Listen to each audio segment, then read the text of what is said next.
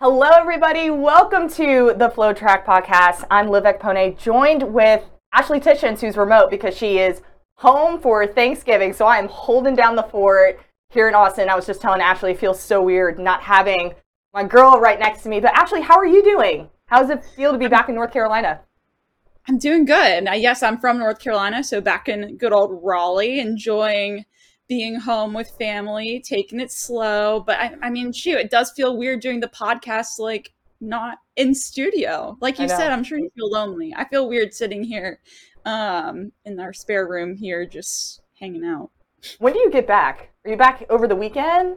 Like, will I see you next week, Actually, Monday? no, I'm gonna have to do another remote podcast next Monday. Wow. I come Okay. back Monday evening, so you're gonna have to deal with this for Another week. one more time. Yeah. Another week. Okay, at least it's just temporary. But I don't know Yes. about you, but I feel like I'm still recovering from the weekend. It was full of excitement. So, to kind of go over what to expect for the show, we have a very special guest who led Oklahoma State program to a team title over the weekend at the NCAA championships. We're going to recap the women's and the men's race. We got some end of the year awards to hand out, so it's going to be an exciting show. But before we introduce our guest, we got to thank our sponsors at Wonderful Pistachios. Are you guys looking for a delicious and nutritious snack that's packed with a real protein punch? Crack into a good source of protein with tasty, healthy, Wonderful Pistachios.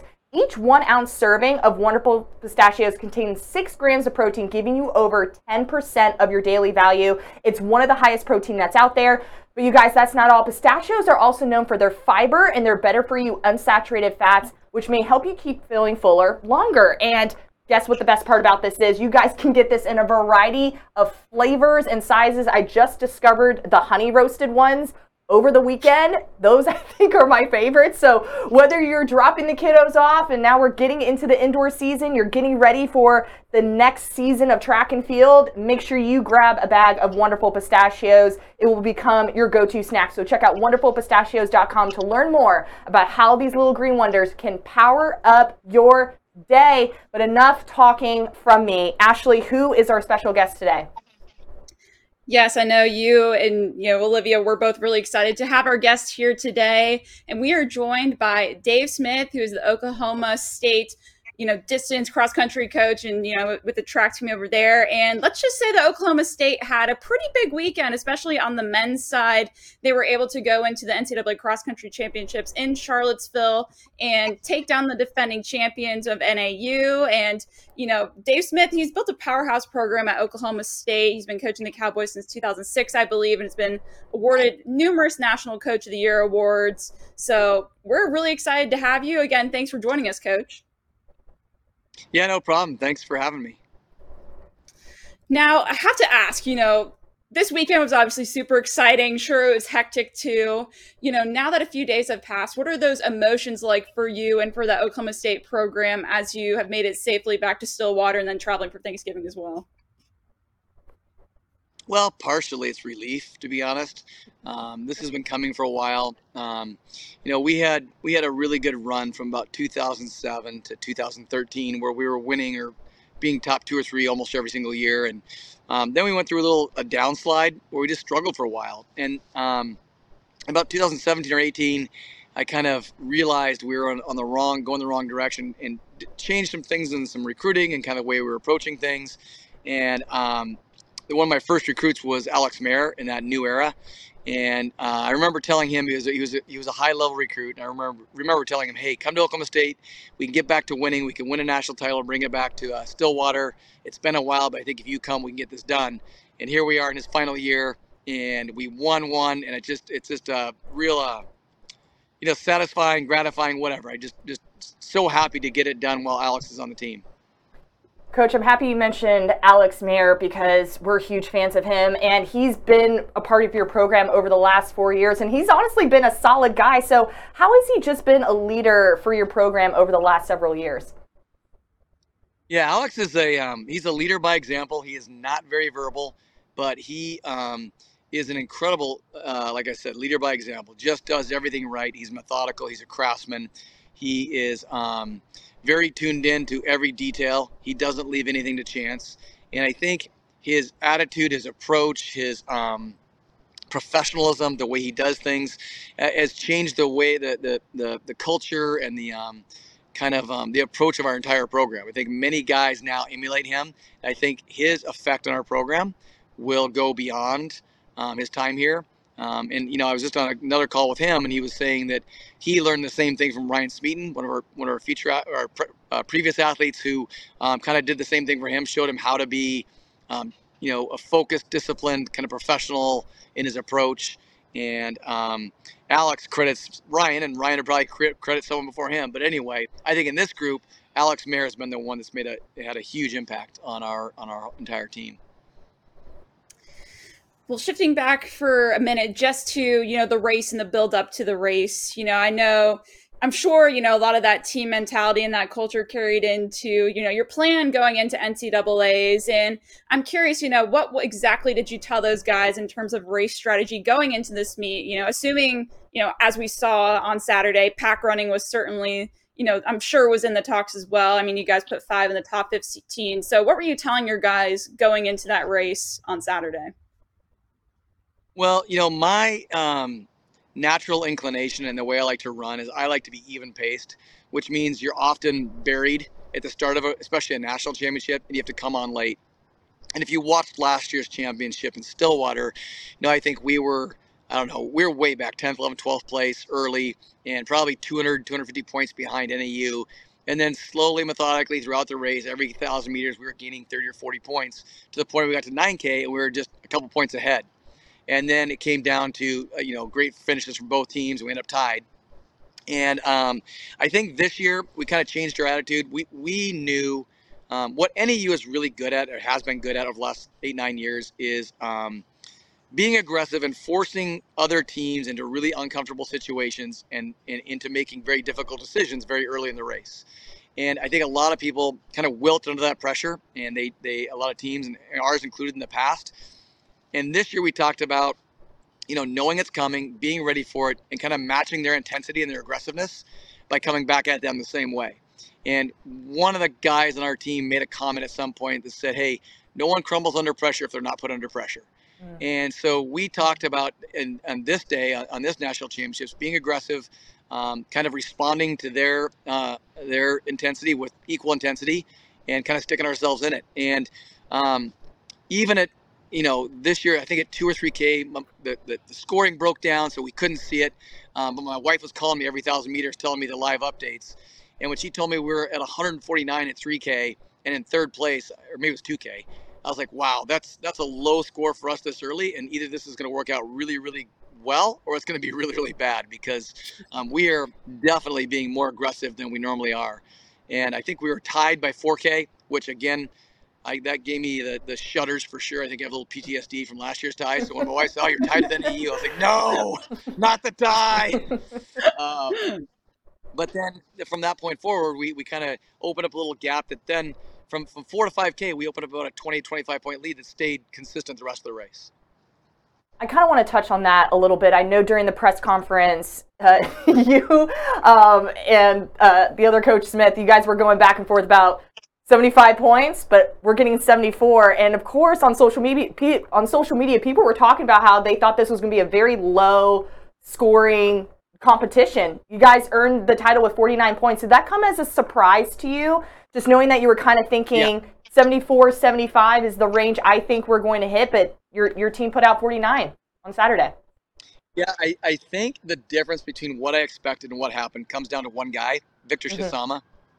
Victor, this is his 4th national championships. He's been 28th, 34th, and 32nd or 31st. So that's where he is. And then this year he had struggled late in the season. He was 45th at our conference meet and did not look good. And we had a little time trial the week of pre-nationals, little thing we did, an inter-squad meet, and he did not look good there. And so, in fact, when I talked about not knowing who I was going to run the night before, Victor is one of the guys I wasn't sure I was going to run. At the end of the day, I thought, how can I not run a guy who's been basically 30th 3 times? I got to run him. But I was assuming he'd get 30th place and score about 25 points. And if you add that, 15, 16 points onto our score, all of a sudden we're back up near 70, which is kind of where I thought we'd be if he was at 30. So I think I was surprised by how low our score was. But when I look back at the results, most of that came in my surprise over Victor Shazam's performance. Now, looking, reflecting on your season as a whole, from the summer up until now, this team has competed at the Cowboy Jamboree, Big 12s, the Midwest Regionals as well. If you're looking at some other teams, and I think you've said this too, definitely a lighter racing schedule. And I'm just curious about, a little bit more on your insight on, what was that approach and, the mentality behind that approach? And do you feel like, having them compete as a full, full squad competing less was, did better for y'all this season? Yeah, I think for me, it's not necessarily about full squad or not full squad. It's just, I think that probably in the NCAA as a distance runner, you race too many races throughout your season, career. And I've always felt like less is more. I'm not one of these guys that believes you have to run a race to be ready to run a race. I think you can have your best day of the year on the first race of the year. And so that's never bothered me. I would much rather err on the side of too few races than too many. I think the other thing that a lot of people underestimate is that when you get on a plane and travel across the country and get amped up and excited, and you're going to go run in some big mega race with 25 other the top 30 teams, it's fun and it's exciting, but it's very emotionally exhausting. And there's a 1 week to 10-day period. You come down off that almost like a competition hangover, where you are not yourself, at least from my experience. And so we try to avoid those types of situations during the year, regular season, because I think each time you kind of dip into that well, you take a little more water out and it doesn't have time to refill. And so, yeah, we probably race less than most of our competitors. That works for us. I think other teams race more and it seems to work for them, but I think each coach, each program has to do what that coach and that program believes will work for them. And this is what we believe in, and it works for us.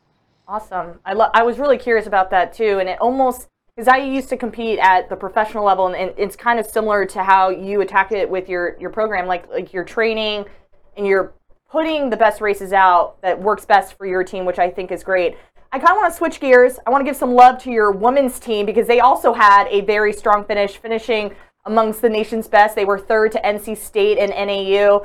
What do you think was the key building part to having this powerhouse, just being consistent on both the men's and the women's side, and is something that this isn't common at the NCAA level to have two solid programs on both sides? Yeah, I think, both teams kind of feed off each other a little bit, but the women's team, we went through a lot of adversity as a team. I think we lost, one of our top recruits, Natalie Cook, last year transferred, went to the portal. And then one of our top returners, Gabby Henteman, got injured, couldn't run. Another one of our top returners, our girl who went fifth for us at Nationals last year, got an illness, kind of held her back. She wasn't ready to go at the end of the year. One of our new freshmen who was running really well early in the year got hurt, missed the end of the season. Molly Bourne got season, had to take 3 weeks off from the end of September till the middle of October.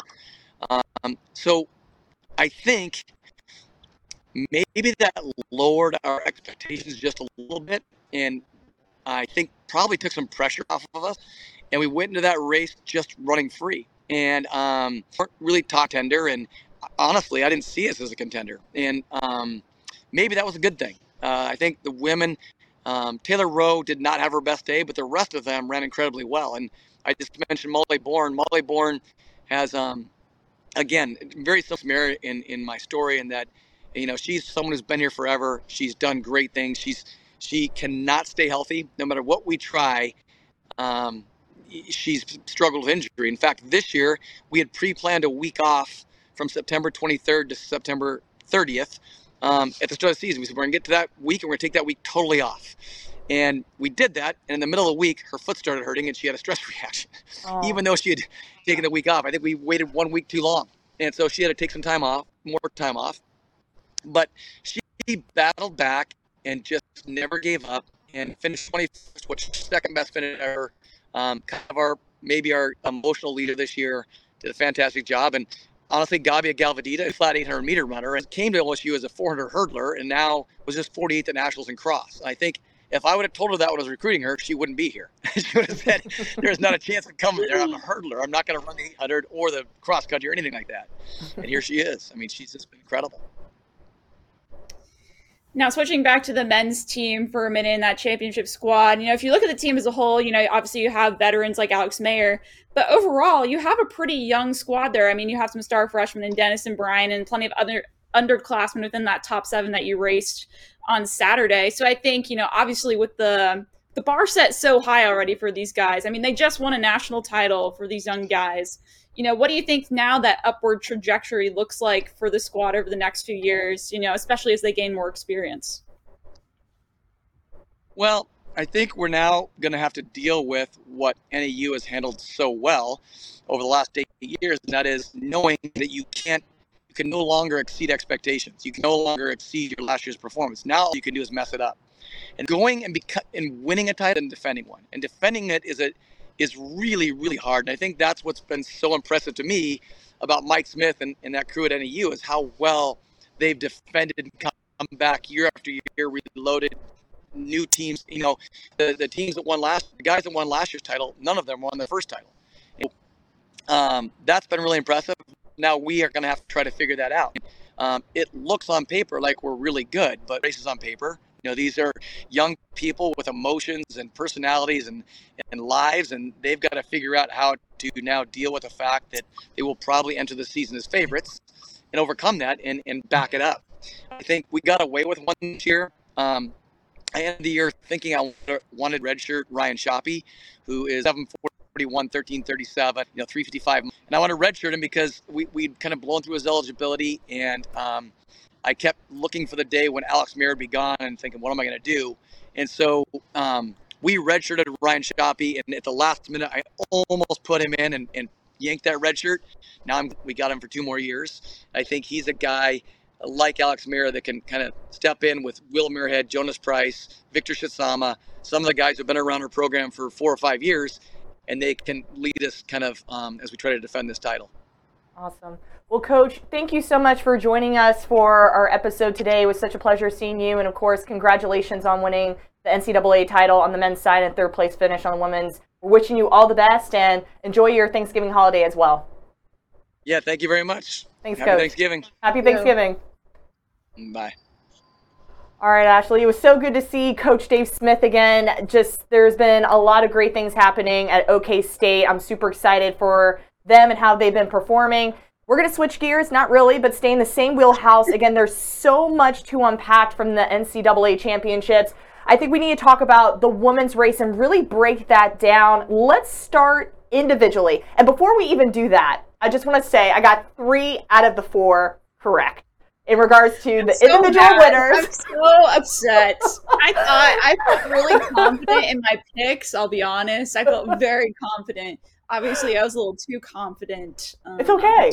But see, that's what happens at the NCAA championships. You never know what will happen. So I guessed the women's individual race, the women's team's race. The men's individual, it came down to your number 1 versus my 1B pick. I know. So it's kind of like, oh my God, Ashley versus Liv, who's going to win?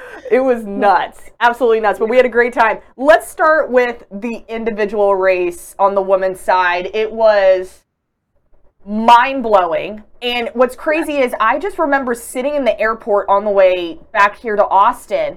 And Corey asked me, because I was traveling with Corey, and he asked me, he's like, how did Parker Valby approached last year's NCAA? And I literally pulled it up. She ran it the exact same way. First 1K in the mix, kind of doing her thing. Then that's when she made her move and started separating herself from the rest of the pack. But Ashley, what was kind of going through your mind? Because you were out there actually running everywhere on the course. I was kind of like at the curve where the start line was, so I can go directly into the media tent, but you were kind of able to see it from your point of view. What was happening out there? And what did you think of Parker and her big win here? Yeah, it was honestly like pretty cool to just watch unfold and just see every stage of the race and just, I guess I'll explain what I observed at different points of the course. So, I started off like up on the hill where they go up like when they first start, and so that's about like 300-400 meters in, and of course they're all packed together, so they do a little loop around, then they come back through kind of that area for the mile marker. So I'm waiting a couple minutes thinking the next time I see them, like they'll all be still bunched together. all of a sudden I see the gator come by, and who comes around the corner up in the lead? Parker Valby. She's already trying to put she probably had a good already like 30 meters on, the chase pack, which included, the Alabama girls, Caitlin Toohey, Olivia Markozich, like all those people. And I'm thinking, well, this is exactly what we thought, right? We thought Parker Valby would get out like that. That's been her race strategy every single race. Mm-hmm. Why would she deviate from that? You know what I mean? And so, as then the race goes on, find my next spot. I think I was around like the 3K mark or something like that. And so I didn't see them running for a bit because I was trying to get set up, get my camera set up. And then all of a sudden, here comes the gator and Parker Valby. And then seconds go by and there's just no one else coming. And I'm like, she's not going to get caught. And I mean, this was halfway through the race, and I think she had built like nearly a 25-second lead. And at that point, I was like, it's over. She's going to win this. And sure enough, that's what she did. And if you look at what she did, even for each K, right? Last year, she kind of, toward the end, obviously, Caitlin Toohey just had that monster finish and outkicked her there. And, she kind of slowed down. I think that early, taking the brunt of the work there at the beginning in Stillwater maybe hurt her a little bit. But this year, she was just consistent. If you look at her splits, she was splitting obviously a very fast first K, but she was staying right around in that 3:10 range for every K, except for, I believe, from 4 to 5K. Uh-huh. So I think it's just a matter of like, now she's more experienced. She's more fit. And she obviously was the fittest person in the field there. And she ran 18:55 for 6K. I believe that was a championship record. And again, I think, me and all the other, media people and photographers that were kind of sitting there at the finish line were like, just kind of like, wow, like this is crazy. Taking down a loaded field like that was really impressive. Yeah. We're not surprised at all by the race strategy. It was kind of given. But I think for me, what was scary is like kind of what you said halfway through. And I was like, I don't think she's getting caught now. Like it's going to take her literally tripping on something, falling, or someone's going to misjudge how far they are from the finish and start sprinting to somewhat like close this gap. It was just so mind-blowing to witness that. And I was expecting similar race strategies from what we saw last year, but it just never happened. No one was able to respond. I know toward the end, toward the finish, Doris from Alabama was starting to make some, close in that gap a little bit, but by that point it was too much. As you mentioned, 18:55 for Valby, Doris from Alabama 19:05, and then Olivia from Notre Dame 19:10 for that victory. And I think also, kind of switching gears to the team race, on the meet was Saturday. On Friday, I think that's when the news officially broke out that Kelsey Kimmel was not running. All of a sudden, I'm looking and she's on crutches. She's with the team.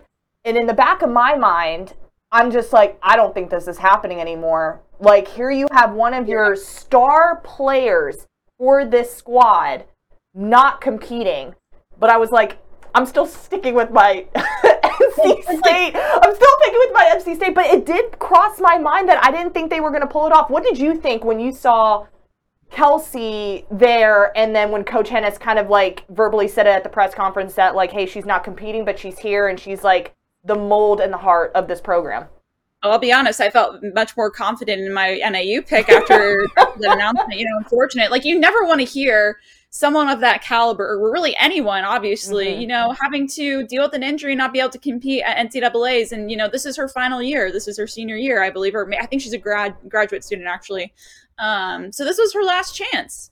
And, unfortunately, she just wasn't healthy. I believe it was a lower leg injury. Wasn't healthy enough to compete. That's what Coach Lori Hennis said at the press conference. And, it's not just that she is a star on that team. Like, she's a star in the NCAA. I believe she's a 13-time All-American. She was third at this meet last year. Like, she is someone that would have been most likely on that podium within that top 5, at least, even challenging for a win there. So having that, having that blow dealt to you, like, that's crazy. And so I really was like, it's going to take something special for NC State to win this. But, that's what we witnessed, right? We witnessed something special. 1 point. Took 1 point. 123 to 124. It literally took 1 point to just tip the iceberg over NAU. I was quite impressed with NC State, and I know like I said, we have awards to give out, so I'm not going to give out too much info about my thought process with this. But I'm very, very, very impressed with how NC State showed up, did what they needed. It didn't, like, having Kelsey not being on that squad, yes, it did impact them. But at the end of the day, I think there was more emotion now toward winning this title. You go into it thinking, hey, I want to defend my title, but now it's almost like we're doing this for Kelsey. And it was very clear to me, especially with Coach Hennis saying these girls are probably going to run for Kelsey. Every single individual for the Wolfpack stepped up. Caitlin Tui finishing 5th, 18, 21, 31, 48, and it got the job done. So I was really impressed by NC State. Of course, this course was tough. There was rolling hills. You and I, we pretty much walked the course on Friday, and I'm like, gosh, I'm having to like sprint down the hill. I'm having to power up my arms going up the hill. I think the biggest shock for me at the whole entire meet was the BYU women. And I mentioned going into this race, I'm a huge fan of BYU. Coach Taylor, I follow her on Instagram, made a post later in the day. And when you just look at the individuals that lined up, it was that last 1K, Ashley. The last 1K really hurt the BYU women, and they all seemed to drop. But what I can say by this, and if you read Coach Taylor's post, that this team is tough. And I 100 gazillion% believe that this team is tough. They're strong, and they're going to come back stronger than ever. And as Coach Taylor said in her post, they're waiting for that butterfly moment. And I think that shows BYU's not done. Like, yes, there was a huge hiccup. They didn't get the result that they wanted. They ended up finishing, where did they finish? BYU 14th overall. Not something that we expected, because I remember watching the race, and the girls were up, the women were up there. I was like, okay, BYU, at one point I think they were leading the whole entire championship. But, you know, I'm very impressed with just how they're coming together as a squad. I think that's so important. So I would not count out BYU. Is there anything you would like to add? Because that's just my personal feeling about this. It was tough to see. Yeah, I agree. That was, I feel like, there was plenty of unexpecteds that happened at this meet. That was one of them. I feel like you could go on and on about the list of unexpecteds, but it is the NCAA championships. Anything can happen. And, a lot of emotion involved in that as well. So, I would agree there. Can I go back to the NC State thing real quick? I do have some observations. Can I lay out some observations? We can maneuver back, of course. Okay. We'll maneuver back. Because I was at the finish, and, as the scores are coming in, I'm like, I'm by the chute where all the like NC State athletes are. And then all of a sudden you see on the screen that NC State is ahead by 1 point over NAU.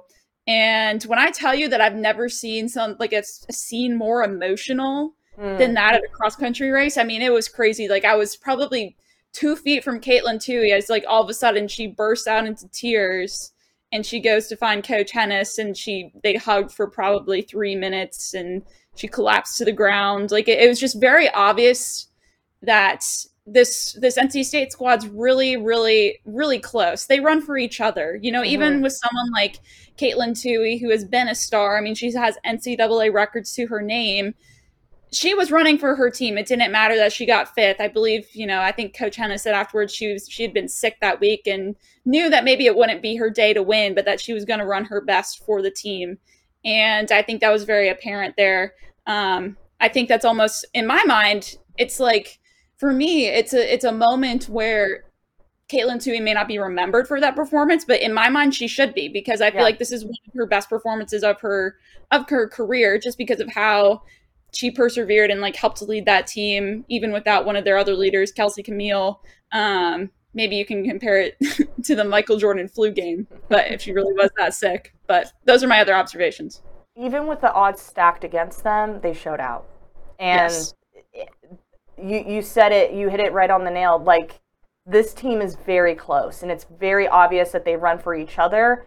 And I'm just super excited to see what the future looks for the Wolfpack. Now, I think we should switch gears to the men's race, because this got really interesting. This is interesting. I agree. Very interesting. As Ashley and I have mentioned, like, my one pick was battling out the last 1K. Her 1B pick was right there. There was no clear win. There was no clear favorite going into this race. There was a lot of back and forth, but it was very obvious Graham Blanks was in the mix. Just OK State doing their thing, had all their players up there. Kai Robinson was in the mix. Nico Young was in the mix. Drew Bosley was there. Hampton Samuel, who Ashley had picking as her 1B pick, was everyone that we expected to be there was there. And there was just a lot of moving around. Ashley, again, from your perspective, because again, you were running all over the course, break it down for us, and what did you notice throughout this 10K race?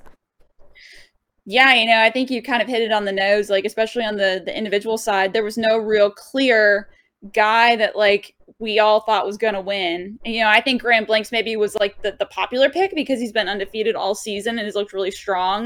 And he ends up winning this race. But if you're looking at how this race played out, right, it went out, as you would expect, pretty conservatively. You have all these guys still up there in that pack. Because I remembered seeing them do loop after loop after loop. And as slowly as the race developed, you would see guys, begin to dwindle, begin to drop. Like the pack at the front slowly began to dwindle as the race would go on, which is what you would expect. But, you had all those guys there that you would expect. You had the Graham Blanks, you had Nico Young, you had Drew Bosley, you had Kai Robinson, you had Hampton Samuel of New Mexico, you had the Oklahoma State guys. So you had all those guys up there. And if you look at how the race played out, at the end, it was just a matter of who had, I think Graham Blanks said it in his post-race interview, it's like who had the most heart at the end of the race and had that kind of final gear. And it dwindled down to Graham Blanks and Hampton Samuel of New Mexico. And, that's exactly what Graham Blanks did. He was able to pull away. He had more left in the tank and became the first Ivy League male individual champion at NCAA championships, which was pretty impressive. So it was definitely entertaining, I think, to say the least. Very entertaining. I agree. I'm looking at like the splits too of the race, right? Like Graham Blanks was like at the top. He never officially like surged until like he was kind of hovering 4th and 5th place through 4K and 5K. And then even 6K, he dropped to 12th. 7K, he's 4th. 8K, he's 2nd. And then, of course, that's when the race started doing its thing. I got really nervous because I was like, where's my guy Graham? Where is he? And then he just slowly creeped his way up. But it's interesting because even in his post-race interview, he said he didn't run this the smartest way. He was like making surges and then the rest of the pack would keep up. He said exactly. Can I quote him? Yeah, he said, I ran like a dumbass. He said, I ran like a dumbass. And he even said it on live television on ESPN, I believe. So that was pretty funny. I thought that was pretty funny. I was cracking up. And he was just like, I just kept moving back and forth. But it was very evident, and you can even hear it in the commentary, too, that when he hit that 1K mark, Carrie was just like, if you're going to go, you got to go. Because Samuel was still there, still trying to hang on. But Graham just had a little bit more left in the tank, and then everybody else just started dropping. And I felt like, honestly, he felt like he ran like a dumbass, but it was like, I felt like he couldn't have scripted this any better. Like, you allowed everybody to do the work up front, and then those hills just kept going, and it was very obvious. A lot of people were feeling the rolling hills, and you even said it on Friday, that this is not a pancake course. It does have those rolling hills in it, and he was just able to just go.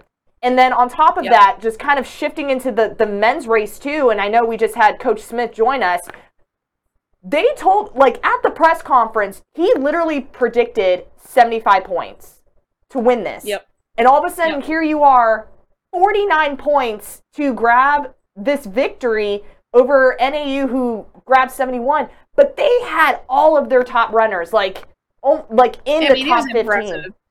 That's insane. Yeah, I mean, if you want like a great example of how to, as Coach Smith said, A, be able to move up through a race, progress very well and pass other runners, and B, learn how to pack run and work together as a team at like a national caliber meet. That's a textbook example right there. I mean, they put 5 in the top 15, scored just 49 points, and they took down the 3-time defending champions by I mean, almost 30 points. I mean, come on, that's insane.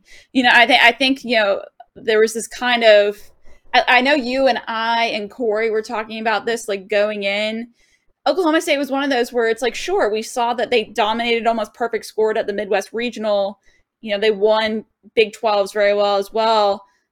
But I think we were still unsure of what to expect just because not all their guys had raced so much this season, which obviously that's part of it. That's what works well for them after talking with Coach Smith. But I think we just weren't entirely sure yet what to expect because they hadn't matched up with NAU yet this season. And so they go in, though, and they take care of business. No tiebreaker needed this year to winner. And I think it's just they have a really solid squad. And kudos, too, to their international pickups and Dennis and Brian. And they've been sensational all season. And they were their top 2 runners here. And, they were leading the race at one point, too. So lots of underclassmen as well, like I mentioned earlier. So I think if everyone sticks around and stays healthy, I think they'll be really, really dominant for many years to come. This was the pick I did not get right. I had NAU winning this. We both got this again, 3 for 4. But what I was going to say was the only reason why I didn't pick OK State is because I felt like I didn't see much evidence. Yes, I didn't see much evidence that they could handle this pressure of going to an NCAA championships. You ran the Jamboree, you ran at Big 12s, you ran the regional meet, and then you ran at NCAAs. That's 4 races. And I'm not saying you have to run every weekend because at the end of the day, distance runners, they're running literally year-round. So by the time one season ends, they're going into another one. But I just didn't see it at first. And then I think we were in line to get on the shuttle to go to the race. And someone came up to us and was like, I bet you 4 of their top runners are going to be in the top 15. I looked at him like, are you kidding me? There's no way. But that guy was right. I didn't know who he was. Right. I don't know if he was a parent. It was not Coach Smith. I don't know if you remember. I do remember. I don't remember who it was. I don't know who it was. I don't know if it was a parent, fan, but whatever. They were correct. So kudos. Shout out to you, whoever came up to us and said that. Because I didn't believe it. Yeah. But I think what's even more mind-blowing to me, and I know they talked about this at the press conference. I keep going back to the press conference about the 70-point thing. NAU scored 71 points, which would have been enough in a normal NCAA championships when you don't have all your competitors in the top 15. NAU finished 5th, 6th, 18th, 20th, and 22nd. They still did I want to give kudos to NAU as well. And I know Nico Young, when he was going through the mix zone, said we put our best foot forward. And, they even thought 70 points was going to be enough. And OK State just did what they needed to do, which was crazy. Exactly. It was crazy. All around the meet, again, like I said, lots of unexpecteds. So much unexpected things were going on. I honestly couldn't believe it. So yeah, so much was happening. Happening. All right, Ashley, let's switch gears because I feel like it's part of that time of the year where we have to give out the end of the season awards. So this is what I'm pumped for. So we have 4 categories. Category number 1 is the most improved. Let's start there. Who do you have as your most improved athlete of the year? Sure, yeah, I'll go here, and I'm going to pick a guy from Syracuse. The Syracuse men's team has been really good this whole season, and I got to give it to Perry McKinnon. He was previously at Cornell last year, and in 2022, so looking at his progression, in 2022, he placed 124th at NCAAs. On Saturday, he finished 19th overall to lead Syracuse and clocked a new 10K PR of 29:30. And he was, if you're looking at his season as a whole, he was 4th at the Northeast Regional, 5th at ACC's, 19th at Netticombe, and he also logged a 23:15 8K PR earlier this season. So it's been a big year for Perry. Kudos to him. And, looking at some of those top guys that. All right. While we wait for Ashley to get back, I'm going to take my stab at this as my top pick. I was very, very impressed with the sophomore from Arkansas, Sydney Thorvaldsen. I've been a huge fan of hers since she was competing at the high school level. She had top finishes throughout the course of the season. And what's even remarkable, if you think about what she did last year, she was 113th at the NCAAs. She went from running 20-minute 6Ks last year to finishing the year in Virginia with a new 6K personal best of 1933, and she's clocked 3 sub-20-minute 6K performances and led the Razorbacks to a 9th place finish. So just thinking about what she has done, and this is only the beginning for her. She's only a sophomore. I'm just looking forward to seeing what Sydney does. But now we have Ashley back. Welcome back, Ashley. Yes, I know. Sorry, Where did I cut off? Where did I cut off? I'm not even quite sure where you cut off. You were just really, really excited about Perry. You were like, he's the guy. I am very excited. Did I say that? So he finished 124th last year NCAAs? I think I remember you saying that, yes. Okay, we'll start there.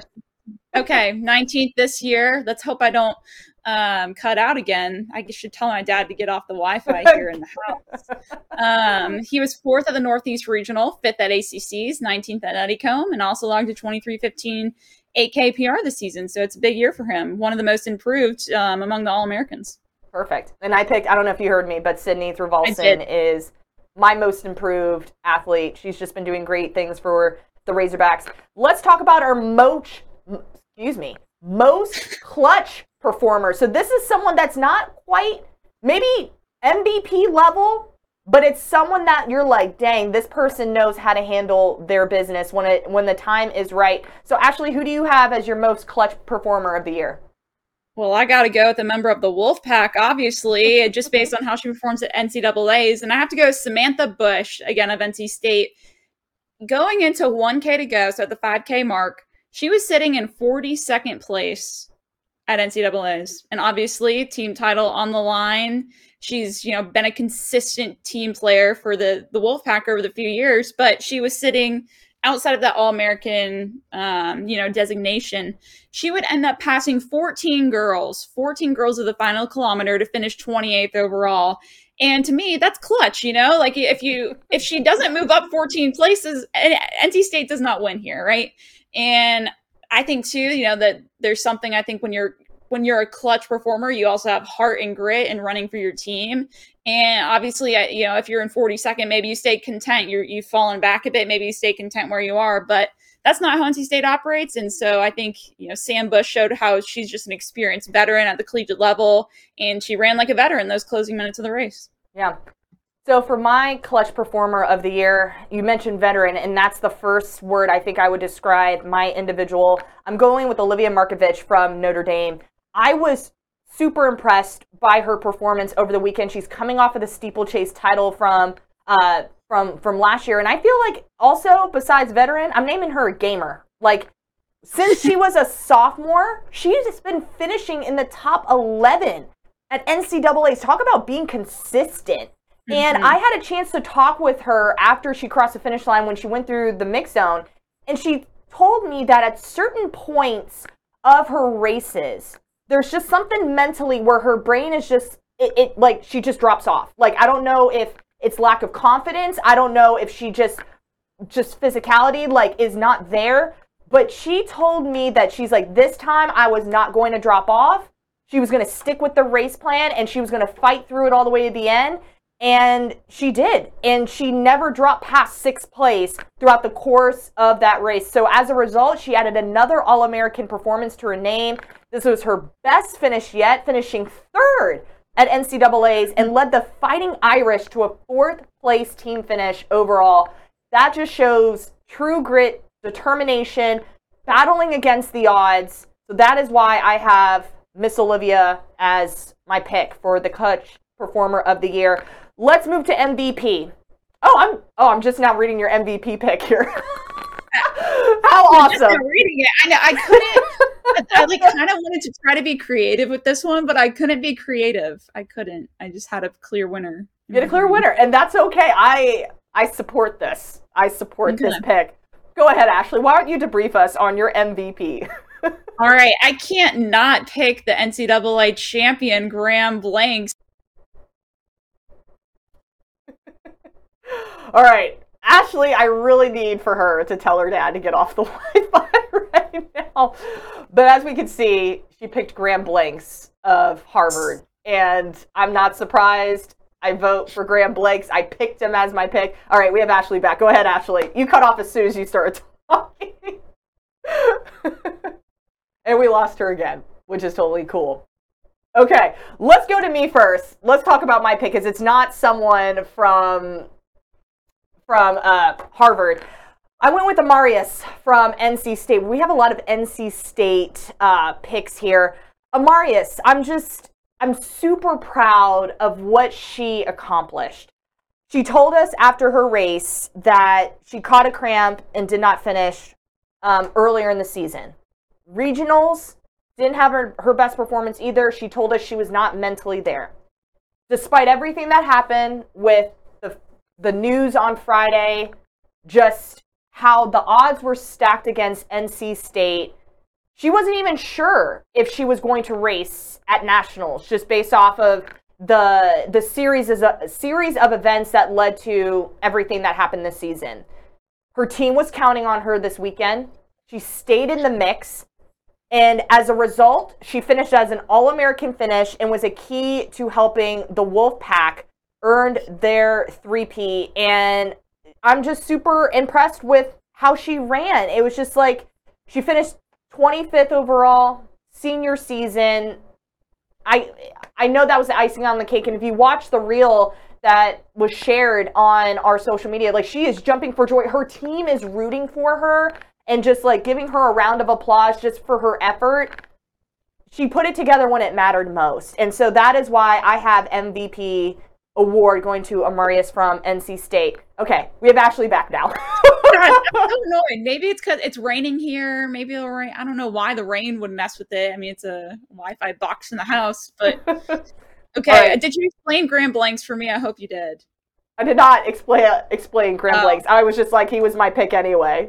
But well, anyways, I'll explain briefly. First ever male Ivy League NCAA champion, and I think that adds to his story here. And then if you're looking at the rest of his season, he was undefeated. He won Nutty Comb, won the Ivy League meet as well. And I think what makes the story even greater in my mind is that, he just kind of came from a background just like everyone else. He has an interesting story. He went to high school in Georgia. He finished, he didn't make it to Nike, cross nationals, for instance, until his final year of high school. And he finished top 30 there, close to 30th place. And then once he graduates from high school, he takes a gap year because COVID hits, and he's like, you know what, I'm going to take a gap year, save my eligibility at Harvard, and get back into it once COVID passes. And I think that really helped him. And, obviously he's been on that great, development trajectory. So, and yes, that is the MVP in my mind. I love it. I'm not going to argue with you there. I think that's a wonderful pick as well. All right, our last end of the season award. We got to recognize the coaches. I told this to Coach Dave Smith too, and also Coach Ricardo as well, and Coach JJ Clark too of Stanford. I was like, yes, these individuals in your team are showing up, but there's a lot that goes behind the scenes, especially when it comes to coaches. And they have to pour a lot of energy and effort mentally, making sure that their programs are set correctly, that they're peaking at the right time. It's a whole thing. So we want to give some recognition to our coaches of the year. Ashley, I'm going to toss it off to you first. Who is your coach of the year for cross country? If I'm looking at the coach of the year here, I think I got to go with Chris Miltenberg out at UNC, specifically when we're looking at this men's program, right? Our colleague Corey Mull did a story earlier this season about UNC and their program, because they've gone through some great hardships on that team going into the season. A couple of members of their top 7 squad got in a car accident and almost died, leading into the season. And when you lose 2 of your top guys like that, it's a kind of, you got to regroup. You got to help lead a group and, keep everyone focused while also, trying to grow together as a team. And I think that's what Chris Miltenberg did really well. And if you're looking at what UNC did this season, it's pretty incredible. They won their first ACC championship since, I believe, 1980. So think about that, like over 40 years. And they would go on to win the NCAA Southeast Regional title and finish 6th at NCAAs. And if you look at that squad that he's built this year too, you have Parker Wolf, who's always been very consistent for them. He finished, I believe, 9th at NCAA's. And then their second guy there was Alex Phillips, he's a D3 transfer. So that's a great pickup there, thanks to Miltonberg. And he got 17th overall. So if you're looking at how to lead a squad, even, when you're presented with some obstacles, I think that's the way you do it. And that's what Chris Miltenberg did at UNC this year. I completely agree. And what UNC has gone through this year, I can't even imagine. Like, the news is so heartbreaking, but I'm happy to hear, like, they're getting healthier, they're getting stronger, but also Coach Miltenberg has just been there every step of the way to ensure that his athletes are well, safe, and all the things. So I agree totally with that pick. I love that pick. We've been having a lot of NC State talk, and I'm just going to continue with the NC State talk. I know I mentioned in the beginning, I was like, I'm going to dive into this a little bit deeper once I got to this part of our show.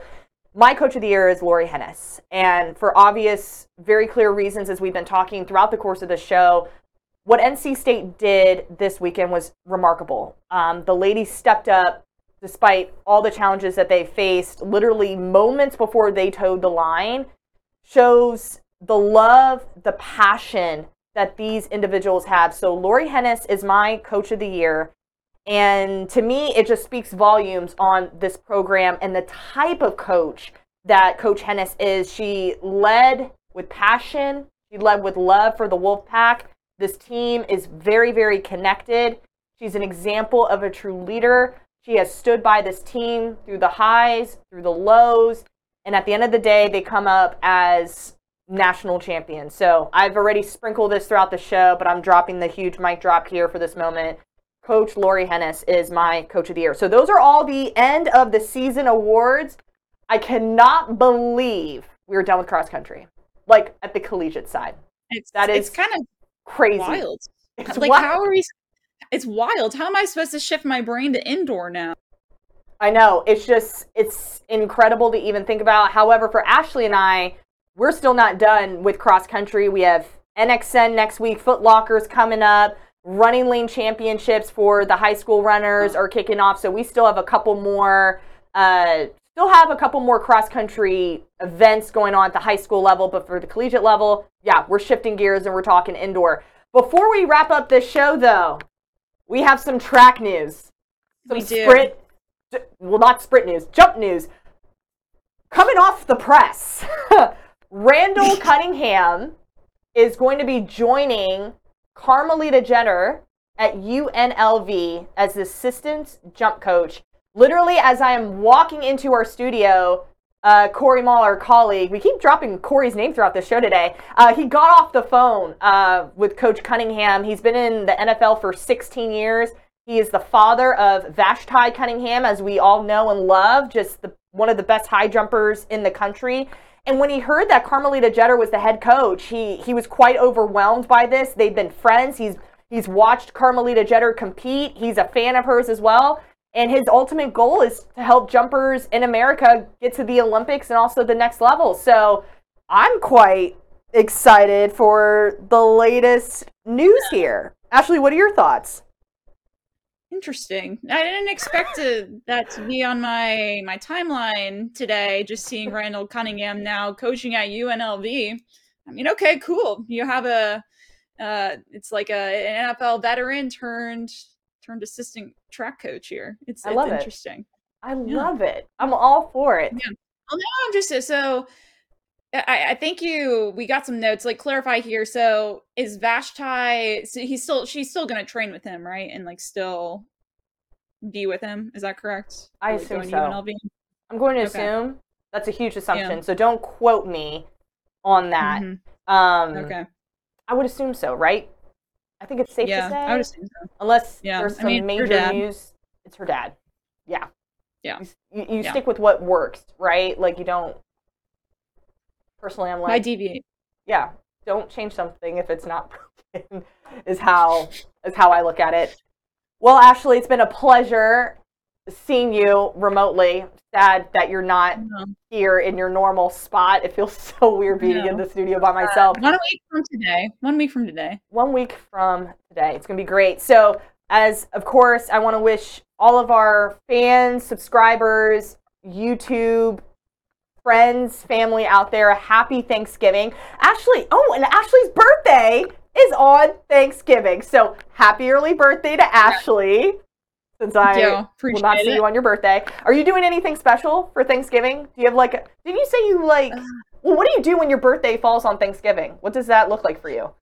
It's basically the same. You just celebrate Thanksgiving, but you also have cake and along with the pies. So sing happy birthday. So yeah, nothing too crazy. However, I am running a turkey trot. So stay tuned. That's right. I'll give you an update. Okay, I'm gonna throw this out on Ashley. She has is it the meet record or the course record at the female course record in my little neighborhood turkey trot. The fact that they keep course records to me is so funny to me. So it's hilarious. We'll see. I don't think I'm going to break it this year because I'm not in the same shape as I was a year ago, but we'll see.